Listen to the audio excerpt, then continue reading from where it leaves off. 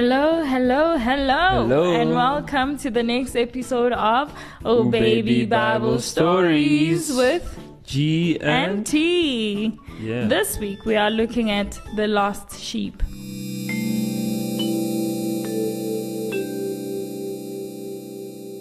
What does it mean when a person believes in Jesus? Most of the Pharisees had a problem with Jesus because he ate with the sinners and allowed them to follow him. Jesus told them this parable to help them understand.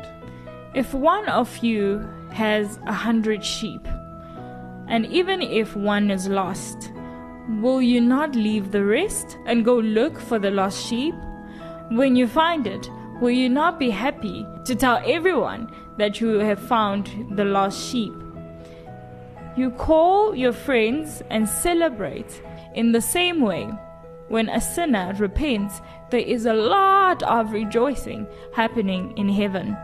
Moral of the story is, Jesus came to save those who are lost and will never give up on you. The end.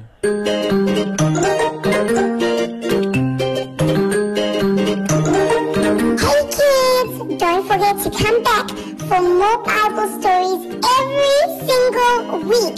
Let your mommy and daddy help you to go to www.directedfm.co.za. See you next week.